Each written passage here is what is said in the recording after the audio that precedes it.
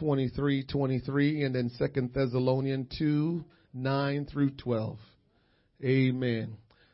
Sister Thomas came up to me this morning and said she found the scripture in Ecclesiastes that says a living dog is better than a dead lion.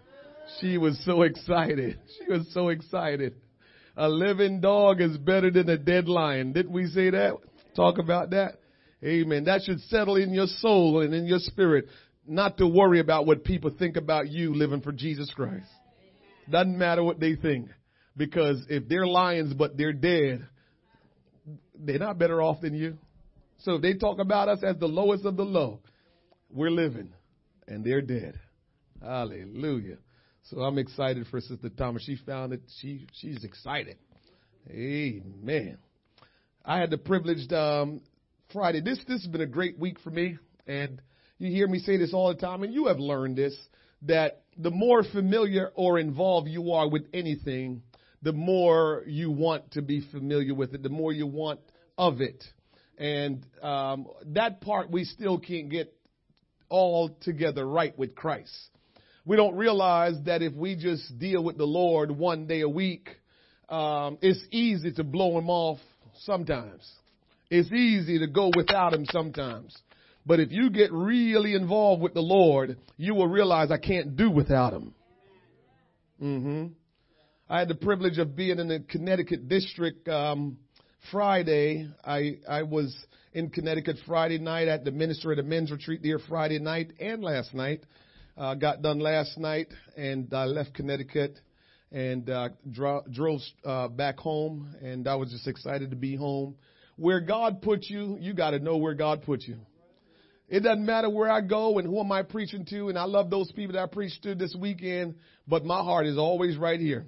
Man, I can't even explain it to you. My heart is always right here. All I want to get, I just want to get to Christ Centered Church. That's all I know.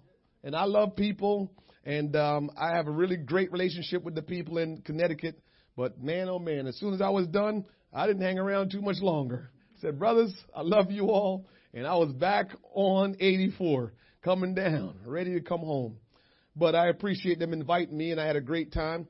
But it just so happened that this week, even with working a full-time job, secular full-time job, I just had the great privilege this week of just being in church. I felt like every day of the week, and that feels really good. When you are always handling the Word of God, when you're always praying and you're fellowshipping, we don't need to warm up. When we come to church on Sunday mornings, whether you want to believe it or not, you got to warm up.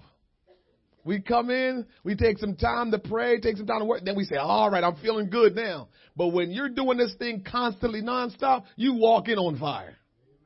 You walk in full of power saying, let's go. Let's hit the ground running, as they like to say. And so I thank God for it. I had probably one of my best compliments in all the years since I've been preaching. Brother Readout, Clifford Readout is, I don't know how to describe him, but he is a protector and a guard of the Word of God like nobody else you'll ever meet. You want to know about what the Scripture says? God anoint people and use people in different ways. So, he doesn't, and we don't treat him like he's some different kind of dude, because we understand God used people the way he wants to use them. So none of us have the right to brag about, oh, look at what I can do. God uses people the way he wants, but he chooses to use Brother Readout in a special way. So Brother Readout guards the Scripture. He knows the Scripture. You ask him a question and he can give you a 36-page written thesis on what you ask him. He is just thorough when it comes down to the Word. When he explains the Scriptures to you, he gives you line by line, precept upon precept, and he just breaks it down and gives you every supporting scripture for it. The man is out of control. And so after last night, I got done preaching. Brother Readout shook my hand and says, Brother Wyatt, that was good preaching, and it was sound. That's probably one of the best compliments I've ever got, because I know him. And I know he's the chairman of ALI. And when he listens to us preach, he is making sure we're not, crossing scriptures and using it out of context and all of those things. So when you preach and Brother Readout is in the audience, get ready. Because if it's out of context, Brother Wyatt, you said blah, blah, blah, blah, blah. here is what you want to kind of see over here. And he starts going into this whole explanation of what you should have linked the scripture with and whatever. And he had not one thing to say last night after I got done Friday night and Saturday night about how the scriptures were used and the message that were spoken. So one of my greatest compliment that I ever had in preaching the gospel, because I know what kind of man Brother Readout is. Let me tell you, preachers can get up and preach to you, and they can preach to your emotion. They can get up and preach to you. And sometimes for some of us, because we're not studying our Bible, they will use the word out of context and make you think something that's really not really what it's really saying. And so we find ourselves kind of, not understanding the word of God the way we need to, because the preachers took it out of context and because, they didn't explain it right, but they just got a thought where they just felt good about and they wanted to share it with you. And so we have to be careful about that, because God's word needs to be used in proper context, because there's so many people frustrated with the word of God, challenged by the word of God, and for quite frankly, sometimes just turn their back on the word of God because it was presented to them out of context and they can't measure up to it.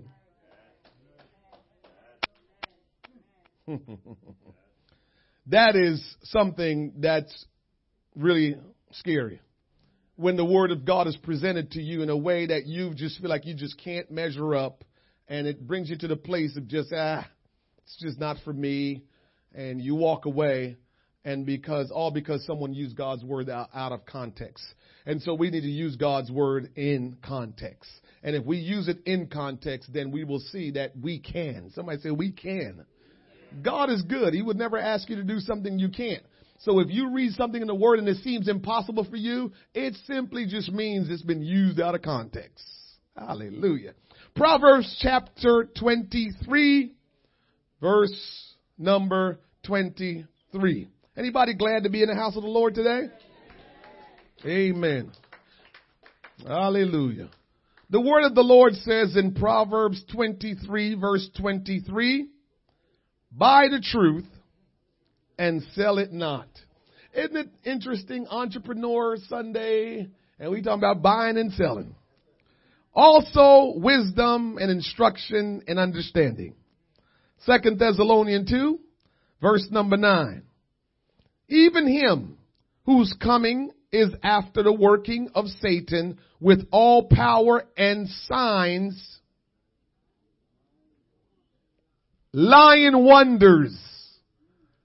Understand that the devil is going to do signs and lying wonders. There is going to be times where the devil is working and doing things and you think, wow, the devil is powerful.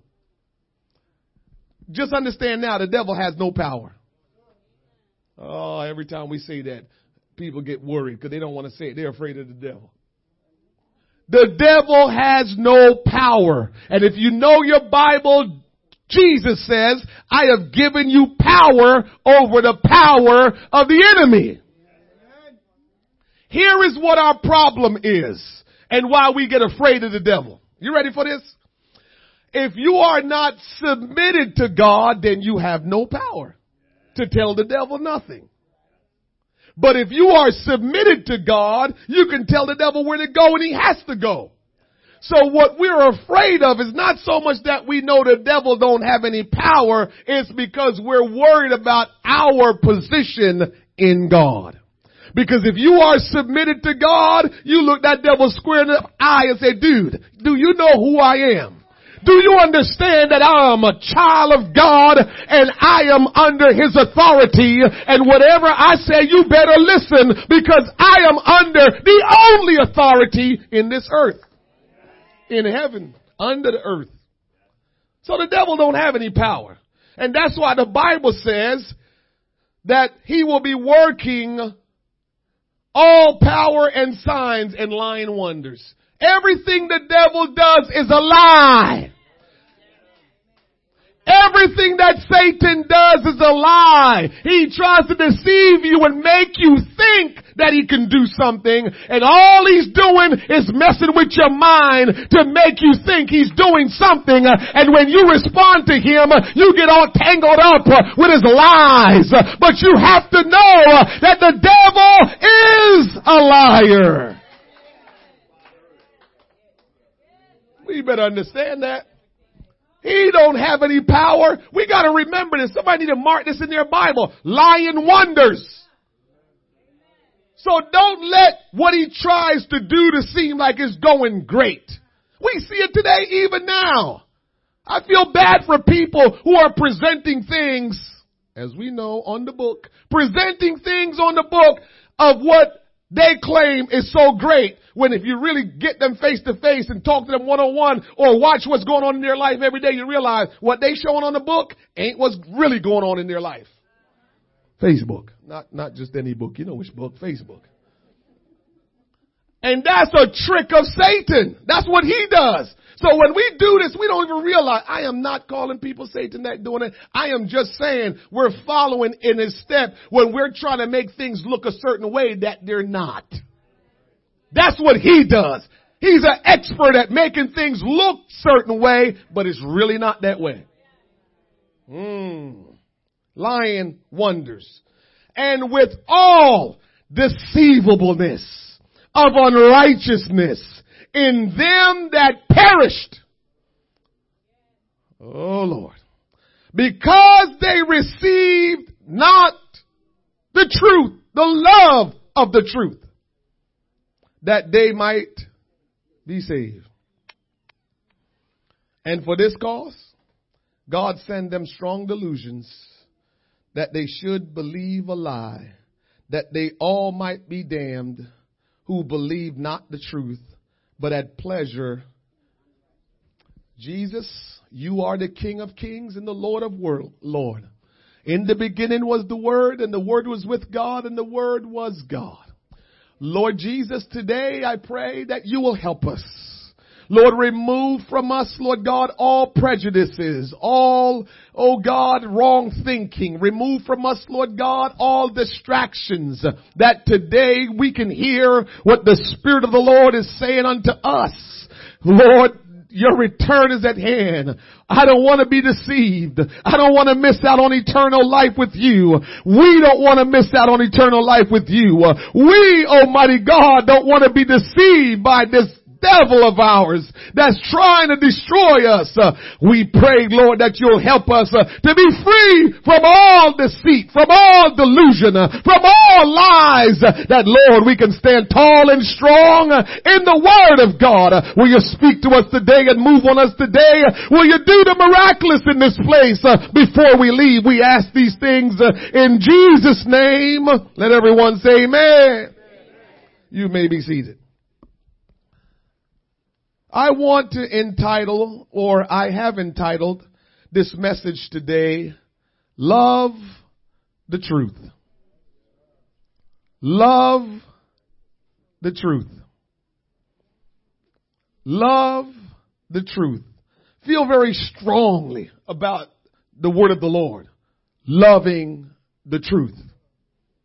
In Proverbs 23, verse 23, the Bible says, buy the truth and sell it not.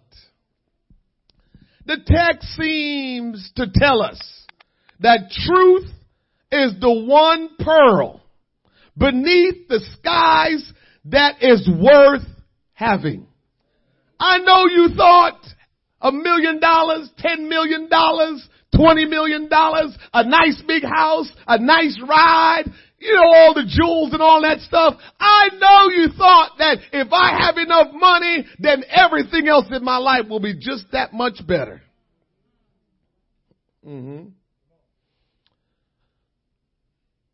But the truth is the most precious thing that there is in this earth.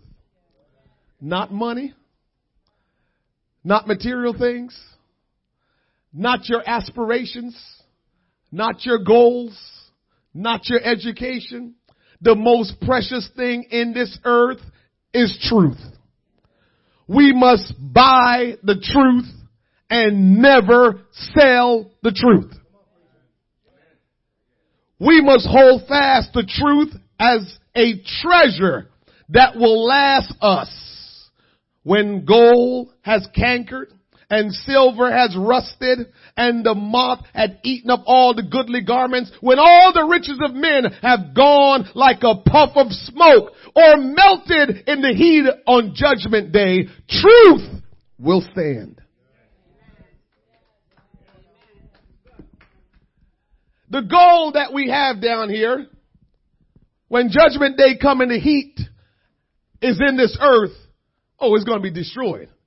Because it's not in comparison to the gold that's in heaven.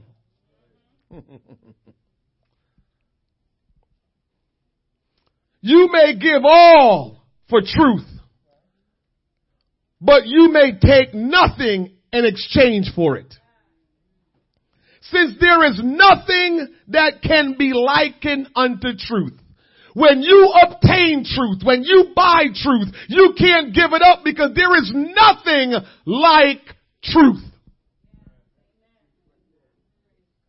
Buy the truth. Never be afraid of the truth.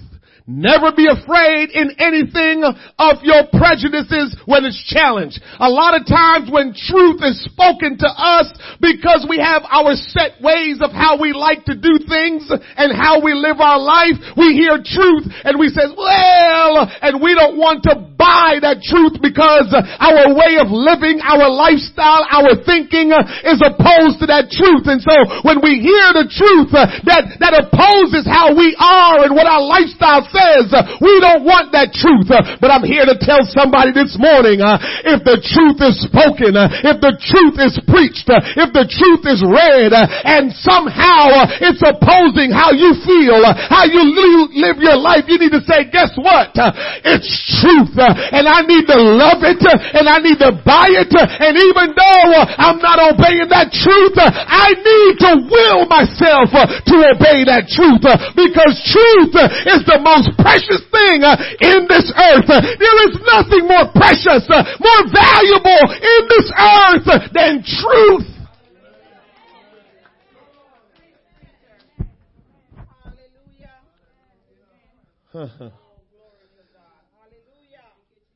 In the long run, those of us who build our life on speculations, fantasies, error, it may seem like we're doing all right now. It might look like things are okay right now. But there's coming a day where the fire will consume it. It will be burnt up. And what seemingly seems like it was all great and wonderful now all of a sudden has no meaning. Truth will always have meaning. Truth is eternal, not temporary. Everything in this world is temporary. The Bible says heaven and earth shall pass away.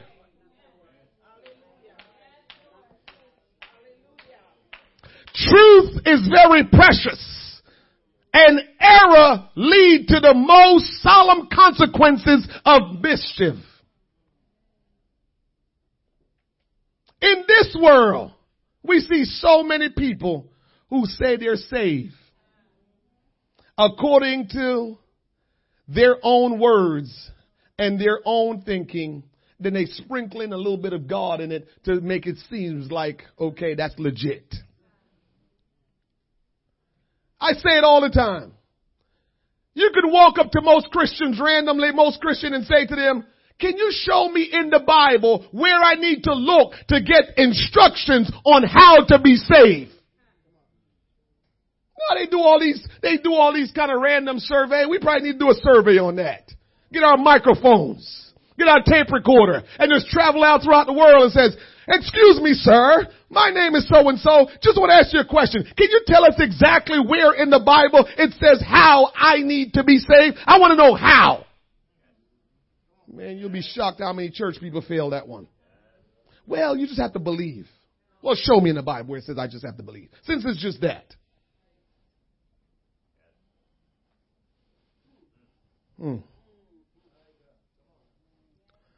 So many people feel like they're saved in their own way of thinking.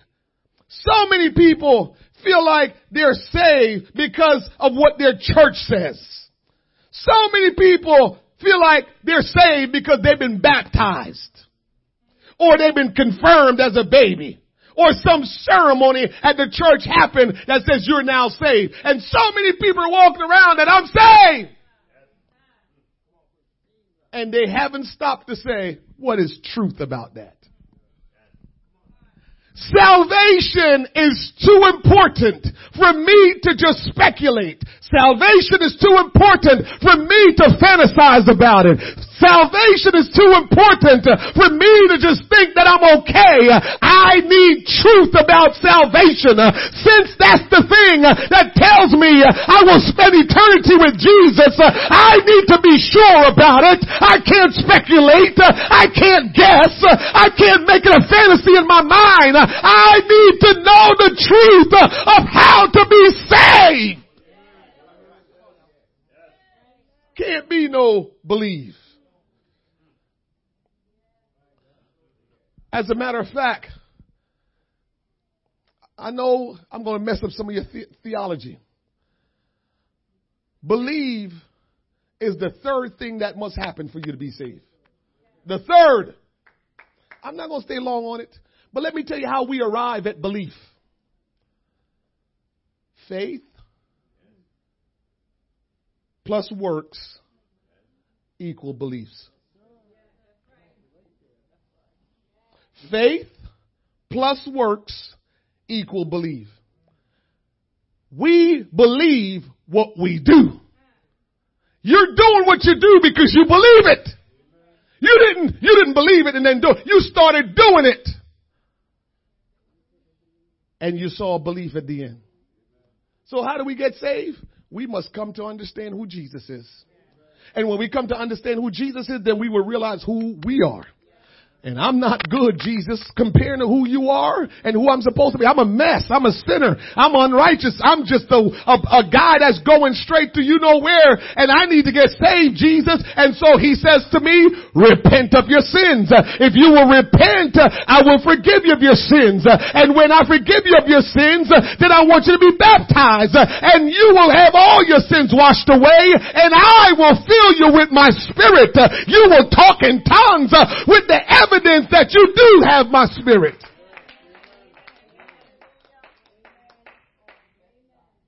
We can't misunderstand or believe error. That's the thing about believe. You can believe a lie. This is why if you're telling somebody just believe, that's erroneous. Because I can believe a lie, you can believe a lie. So if I tell you, just believe on the Lord Jesus Christ and you shall be saved. So I can just live any kind of way, but just believe on the Lord Jesus. There's a lot of people that's walking this earth that really believe that Jesus Christ is real. They're not saved. And if you talk to them, some of them will be honest and say, I know I need to get right. Because God is real. How many times we hear people on TV, athletes, yeah, I thank God. They know God is real. But if truth be told, they're not living like God is real. They're just knowing that God is real, but they don't live like God is real. That's not a believer. And we've twisted that to think that because you know about God, you are a believer. A believer work will manifest what you say you are. So if you say you believe, there's works that's behind it.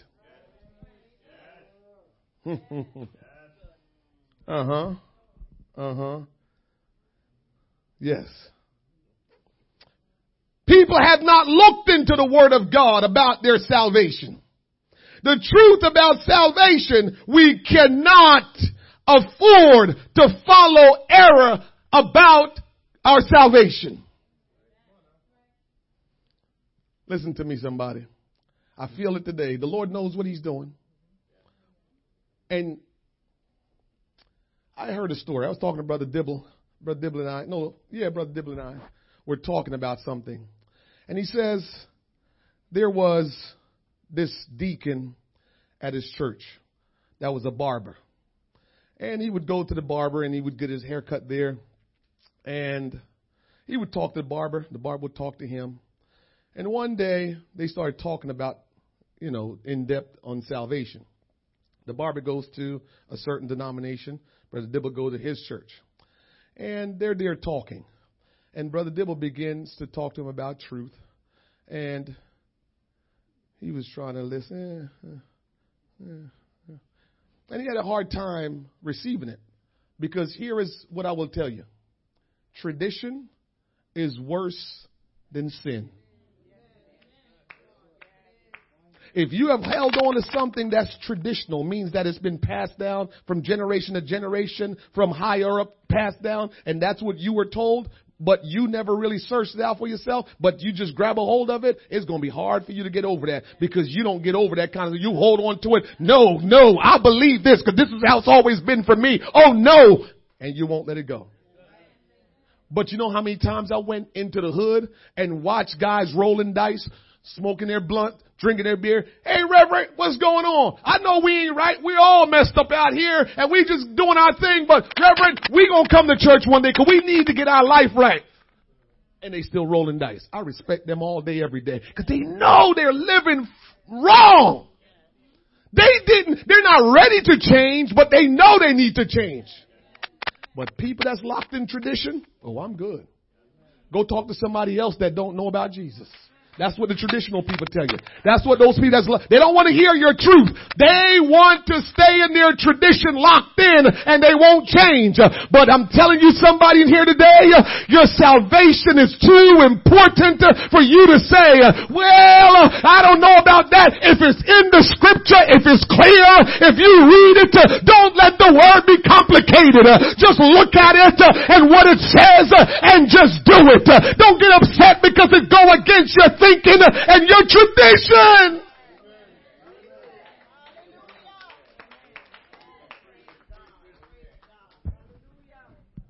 We get upset because it goes against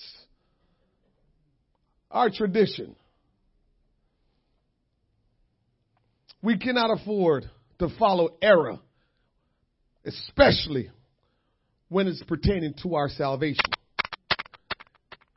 Some of you may have heard me say this before, that we can talk about the scripture in different ways, and we can disagree in different things in the scripture, but if it's a heaven and hell issue, which what I mean is if it's a salvation issue, we better get that one right. So here is something we can disagree on. When will Jesus return?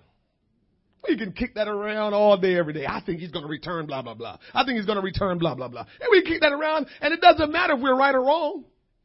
All we got to do is just be ready. So that's not a conversation that it matters. I got to go and, I got to change. I don't have to change anything about my life if I'm living right when he will return. But if we're talking about what instructions in the Bible you followed to be saved, if that's what we're talking about, oh no. That one, if you find out you're wrong, you better correct that. Acts chapter 19. You're not that fast, young man. You're coming along though. We appreciate you helping us out over there. But actually, that's not something that was programmed. Going outside the program right now. Acts chapter 19, verse 1. We read this the other day. I saw him. He's good. And it came to pass that while Apollos was at Corinth, Paul, having passed through the upper coast, came to Ephesus and finding certain disciples. Come on, let's go. 2. Can we get 2? We're being patient, but we still need 2. He said unto them, have ye received the Holy Ghost since ye believe? And they said unto him, we have not so much as heard whether there be any Holy Ghost. 3. And he said unto them, unto what then were ye baptized? And they said, unto John's baptism. 4. Then said Paul, John verily baptized with the baptism of repentance, saying unto the people that they should believe on him which should come after him, that is on Christ Jesus. Verse 5. I love this. When they heard this. Hold on. When they heard this, they said, well, that's not how we were taught. When they heard this, John the Baptist was nobody like him, and that's who baptized us. I thought that's what they said. That's not what they said. You don't understand, Paul. John baptized us. The one that was the way maker for Christ. That's who baptized us. Are you kidding me? We were baptized under John baptism. What are you talking about? We good. Did they argue that? Oh, man. When they heard this, they were baptized in the name of the Lord Jesus. We gotta stop letting tradition mess us up. Paul told them what they needed to know. He told them truth. He told them truth. And guess what? They didn't argue. They just did what Paul says. We gotta know truth. We'll stand the test of times, and we can't argue with truth. Verse 6.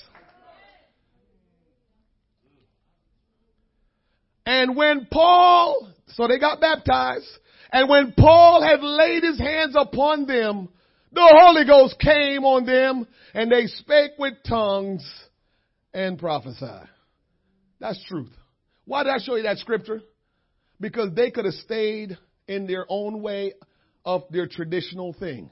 They had an experience with John the Baptist, who was an awesome prophet of God. And they had an experience with him, and they could have told Paul, yo, dude, we good. What are you talking about? John was the one that baptized us. John's stuff was legit. They didn't argue with Paul. They knew Paul was speaking truth. And when you hear truth being spoken, don't get upset. Don't turn off the preacher. Don't put down the Bible, because only the truth will.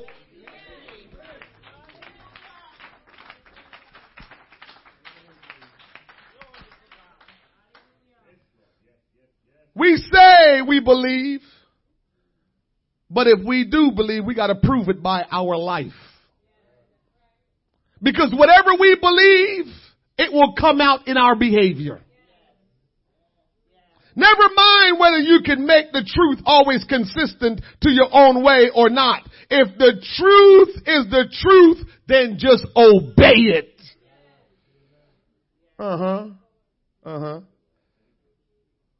You know, here is something that people that may have an issue with the truth. They look at people who are practicing truth, living truth, and they say, if you have truth, you wouldn't be all struggling the way you're struggling. That's one of the excuses that they use to hold on to their tradition.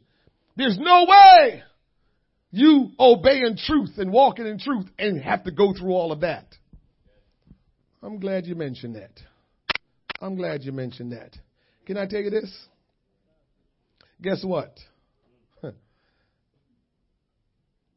Because you experience struggle in your life, don't mean you don't have truth. On the contrary, it probably solidifies that you have truth. Why would you say that, preacher? You want me to give you some proof? I'm going to give you some proof. All true spiritual life in Christ that is not attended with struggles is not real. So if you claim you are in Christ, but you don't have any struggles, you might not have the real deal. Why can you say that, preacher? Isaac, the child of promise, he was mocked by his brother. He had truth, and his brother didn't. Go read your Bible if you want. I don't have time to get into all that because that's not what I'm preaching about. Joseph was cast in the pit and sold into slavery by his brothers. Did he have truth? The king of Egypt sent out a decree to kill all male babies during the time Moses the deliverer was born. Was that because Moses didn't have truth? Satan wanted to destroy Jesus. Does that mean he didn't have truth? So don't ever get confused with people that are living truth and saying because they're struggling, well, if that's truth, I don't want it. The King of Kings, the Lord of Lords, he struggled when he came in this earth. And we think we're not going to struggle. Hear me now. We're going to struggle in this world because we messed up this world. If we stayed in the garden, we wouldn't have any struggles. But because we sinned against God, we have struggle today and we will have struggle until the Lord return and take us to heaven with him. If we kept it right in the garden, there will be no struggle. We will just be skipping around in the garden, eating what we want, having the best weather, having no struggles. Women will have babies and no pain. We will just have the best life. But because we messed up our world, there's struggles.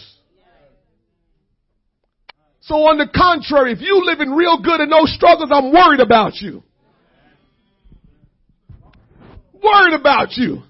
Because the child of God is living in truth have to struggle because the world is not conducive to a child of God. The world is conducive to the devil and what he has done and caused us to mess up. So we are not the ones that's familiar and should not be familiar with the way it is now.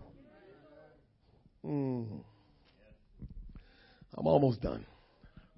This is tough for you, but this is what the Lord wanted me to preach. Truth. Buy it. Don't sell it. If we profess to be Christians, be Christians. If we profess to be Christians, be Christians. You say you are a follower of Christ, be a follower of Christ. I love this. How when we start to do our things, we say, well, the way they lived back then, that was just a different time. I love it. I love it. Because what we're really saying, can I translate that for you? I just want to kind of do something different than what they did. And I'm hoping that God will just understand. But I don't want to live the way they lived.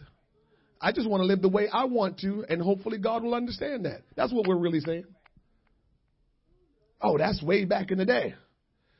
The Bible says Jesus Christ the same yesterday, today, and forever. And the scripture says he changed not. And guess what? If you read your Bible real good, you'll see he spoke some things thousands of years ago that is still and is relevant today. So his word don't get old. So let's not make living for God old. And we can't do this and we can't do that. The way he established this thing is the way it's supposed to stay. We can't change truth. Truth is truth and you can't change truth. Woo!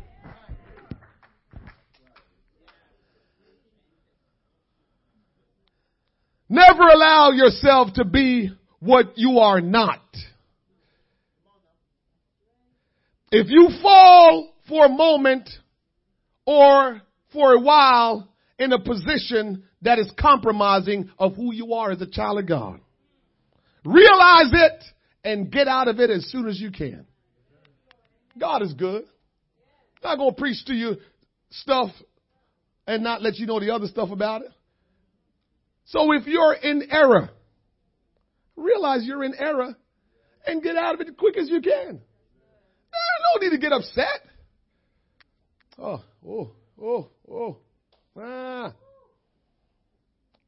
You remember Cain? Holy Ghost just, bring that one. Anybody remember Cain? Cain? Remember when God received the sacrifice of his brother? Said, I'm pleased with your brother's sacrifice, and fire consumed it. And Cain looked around. Cain was like, oh, no fire consuming my offering. What are you doing, God? And God says, well, you didn't present the sacrifice in the right way. You didn't present the right thing, nor with the right attitude.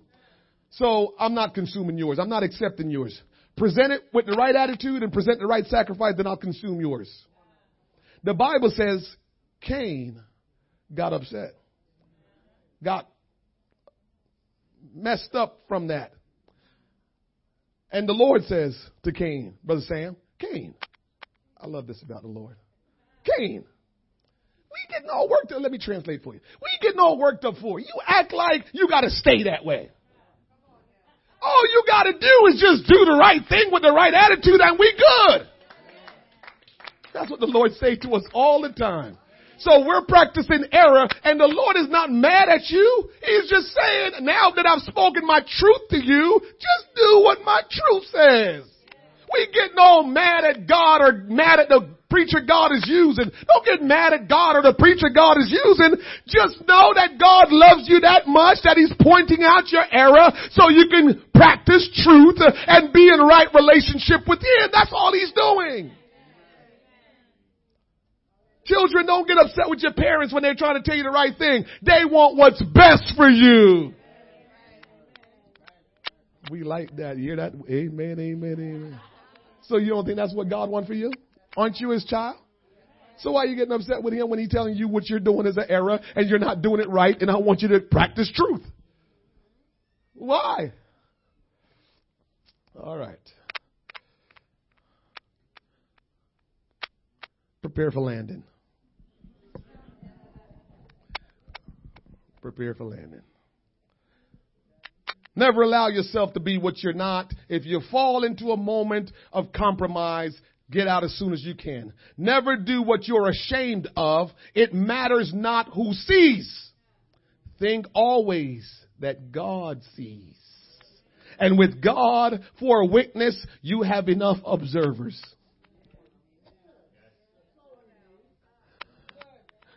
Only do that which you would have done if all eyes were fixed on you. Listen to this. And you are being observed by your most crucial critic.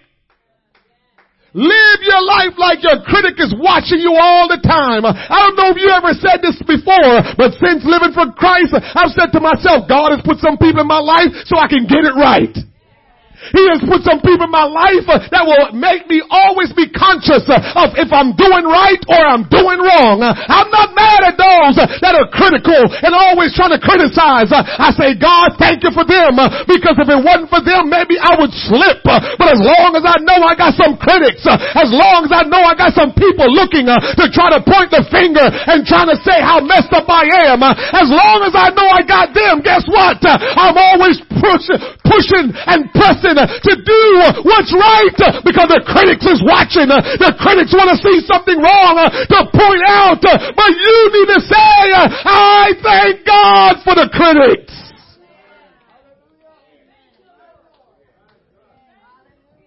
Thank God for the critics, Foxy. If it wasn't for them, I probably would slip a lot more. But with the critics, you on your P's and Q's. Oh no. Oh no, they watch. They can't wait to say, look what he did. Look what he did. Don't get mad at the critics.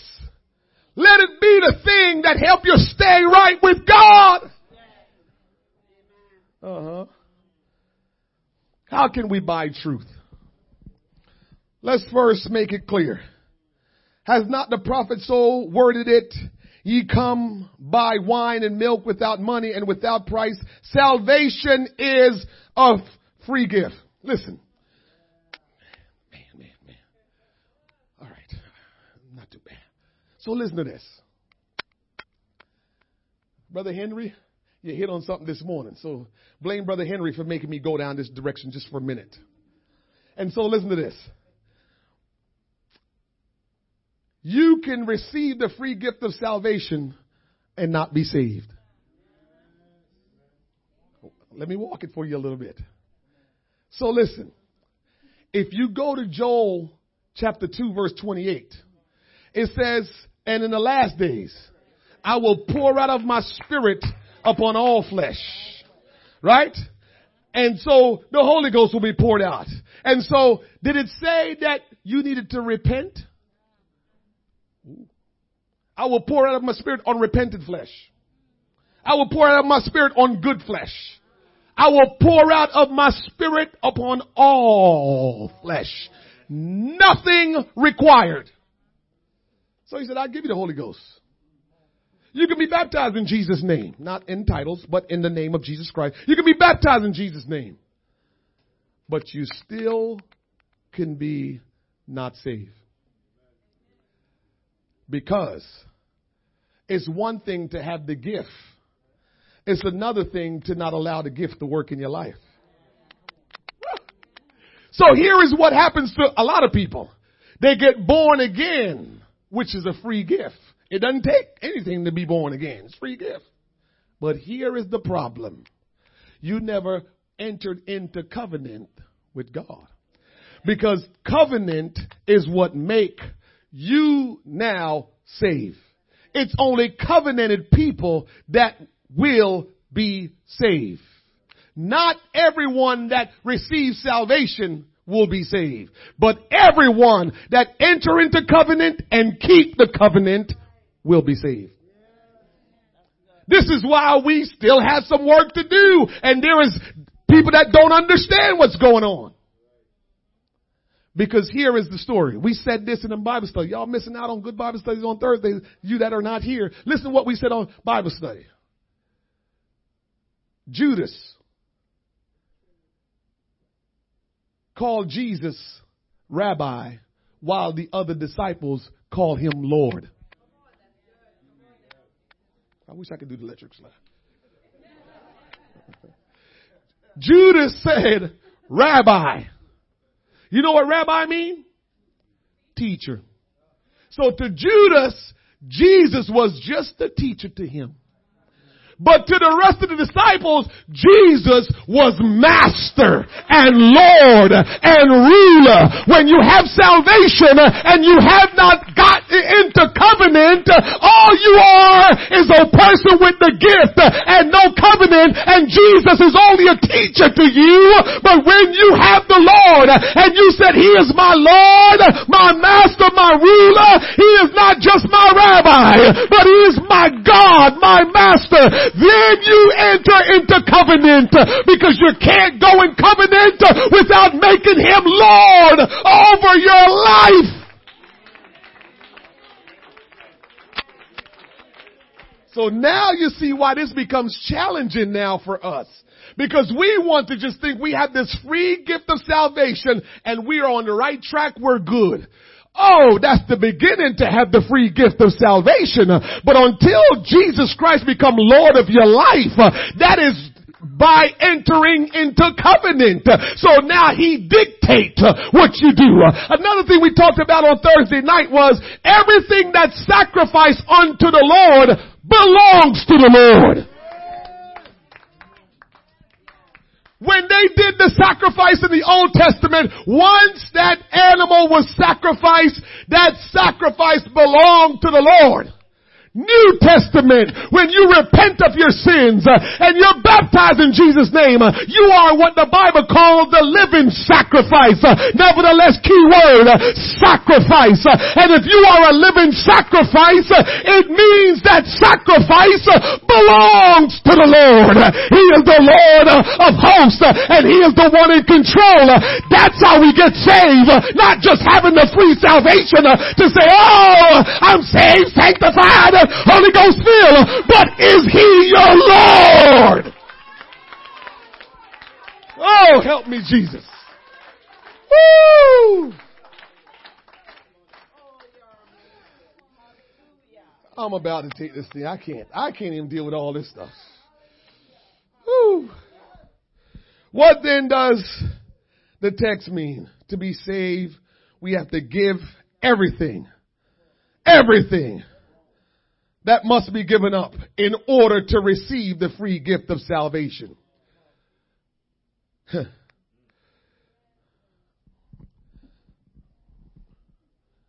right. Okay. Come here, Jeanette. Sorry to put you on the spot, but come on. It's okay. I'm going to mess with you a little bit, Jeanette. I would like to give you this gift. That's a nice bottle of oil. That's your gift. You can have it. And I would like to give you this bottle of water. Okay. You got it? All right. Now, Jeanette, I need y'all to... Every time. All right. So, Jeanette, this is the salvation. And you have some gifts over there. You want the salvation? Okay, then get it. No. You can't change hand, can't do nothing. Want the salvation? No. Come get the salvation. No, that's not how you get the salvation. There you go. You see what I'm saying? That's how you get it. You gotta put down something to take up something. You can't have them both. You gotta put it down. You gotta give up everything you got so you can receive what Jesus has for you. You can't have it all. You can only have one. It's yours. It's okay. You can have it. Yeah.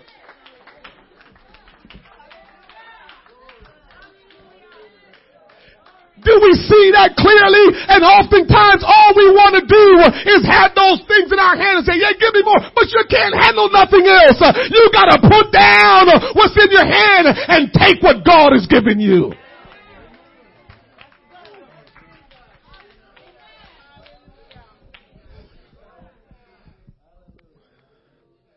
Help us today, Lord.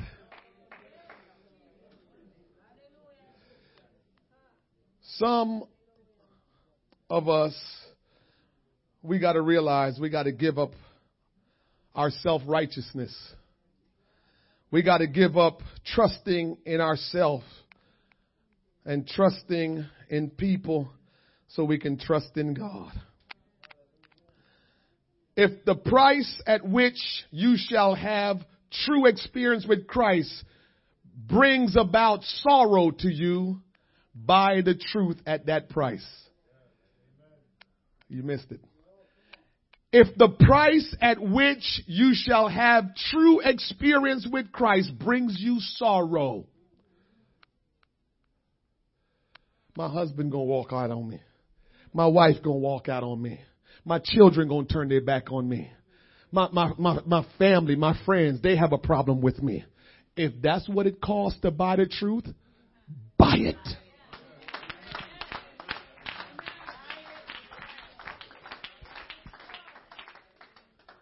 Buy it. As a matter of fact, it's at a bargain price. Buy it. Doesn't matter what kind of sorrow will come your way. If that's what it costs, buy it. Listen, it costs Daniel in the lion's den to go in the lion's den. He bought it anyhow. It cost the 3 Hebrew boys going in that fire, knowing that they're probably going to lose their life. It cost them that price. They bought it anyhow. What is the price you don't want to pay for this truth? Because there should be no price that you don't pay for this truth. Give anything and everything to buy the truth. Buy the truth at any price and sell it at no price. Buy the truth at any price and sell it at no price. Where can we buy the truth? So here's where we're going. We're almost on the ground. John chapter 14, verse 6. We're almost on the ground. Jesus said unto him, I am the way, the truth, and the life. John chapter 1, verse 17 says this. For the law was given by Moses, but grace and truth. Truth is only associated with one person. He's speaking the truth only if he's speaking about what Jesus says. John chapter 8, verse 32. And ye shall know the truth, and the truth shall make you free. Truth is not a thing. Truth is a person. Jesus Christ. Lie is not a thing. Lie is a person. John chapter 8 verse 44 says, ye are of your father, the devil, and the lust of your father ye do. He was a murderer from the beginning and abode not. The devil can't even do nothing and make it truthful. He can't even pretend. Even when he try to speak truth, he got to throw some of himself in there. Go back and ask Eve. Or go to heaven, and when you get to heaven, ask Eve. He spun the truth so good, make it seem like it was the truth, but he had some of himself in there. So that's why it's important we got to know truth. Because he will make you believe what you think you know to be true when it's a lie, when it's error. So you got no truth. And said, because there is no truth in him, when he speaketh a lie, he speaketh of his own, for he is a liar and the father of it. So lie is a person, just like truth is a person. So when we start to lie, we doing his job for him. He's sitting back. A lot of times he ain't got to do nothing and we blaming him. No. We working for him when we start deceiving and lying and twisting God's word. 1 Corinthians 16:22. If any man love not the Lord Jesus, let him be anathema. Maranatha. That means let him be a curse.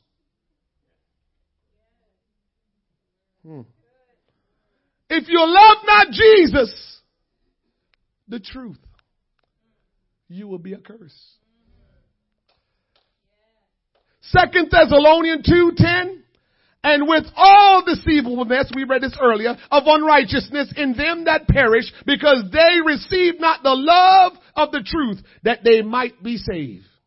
When we don't love the truth, we cannot be saved. All the stuff that I've been saying, here it comes back down to the scripture that we just read at the beginning. Because that they receive not the love of the truth, that they might not be saved. If we don't receive the love of the truth, we won't be saved. So if we treat God's word like it's not truth, we won't be saved. And if we pretend that we love God's word, but we don't love it, we will not be saved. Verse 11 says, and for this cause, for what cause? Because we receive not the love of the truth. Because we receive not the love, we make God's word grievous. Man, why the pastor telling us, let's try to pray for an hour a day? Why the pastor telling us we got to read? Why the pastor telling us? Remember what I told you? It ain't the pastor. It's Jesus. Jesus was the one that always got away and pray in the garden. And the pastor says it, and you think the pastor's the one that's saying it ain't the pastor. Don't blame it on the church. Blame it on Jesus. Used to be a song say, blame it on the rain. Blame it on Jesus. We need to stop blaming the church and the pastor. Because the pastor, if he's legit, he's only following the master. He's only communicating truth. So any problems you have with truth, blame it on Jesus. And said, because they receive not the love of the truth, and for this cause, God send them strong delusion that they should believe Satan. God send them strong delusion that they should believe Satan.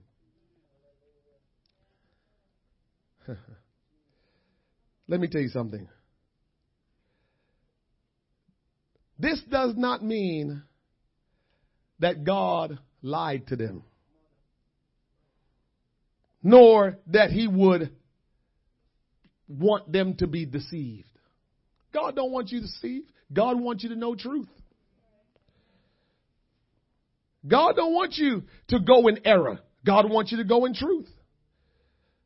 But what happens when we don't love the truth? What it means is God leave us to ourselves. God didn't do something to you. He's not doing something to you. He is constantly trying to put truth in your face. I love you. I want you to know truth. But when you don't love it, you reject it. And all God can do is go away. Now, here's what you don't understand, because the day is coming. When God's presence and God is not around us, among us, and in our life, the only thing that's left is lie. And so now we're going to start to think the lie is the truth because that's all we have. You see, when there are alternatives, you will know. But when that's all you have, you won't know any better. You want me to prove that to you? Man, y'all got to leave me alone. Before Adam and Eve sinned, there was no other alternative. They didn't know what evil was. They were just innocent as could be. They don't know evil. And the devil came and says, he spoke a little truth in there. But remember, I tell you, always mix it up with his stuff. He come and says, God know you will be like him if you eat the fruit or whatever he said to them. I'm missing that part. But he says, God know you will become like him. That's why he's trying to withhold that from you. Now, what he was telling them was true, because this is what it meant. If you eat of the fruit, you're no longer going to be innocent. You're going to know good and evil, and only God knew good and evil. Only God knew good and evil. Adam and Eve only knew good. So now they have to negotiate good and evil. But if you only know good, you don't know evil. So when God withdraw himself from us because we don't want to love his truth, all we're going to know is lie and think the lie is truth. This is what it means. Bible says God will send strong delusion that we might believe a lie. Oh, that somebody today will listen to what I'm saying and buy this truth. How do we know if we're not saved today, in 2 weeks' time, we're going to give our life to God, we'll make it? How do we know that? Who knows that? You know that for sure? We keep banking on God's love and God's mercy. But God's been loving you all your life. God's been showing you mercy all your life. It's supposed to just continue. And you continue doing what you want. Huh. Hear the truth today. This is the truth. I'm speaking truth to you. I pray that you will hear what the Word of God is saying, and you will buy it and not sell it, not give it up for anything. There's nothing more valuable than truth. Will you stand with me?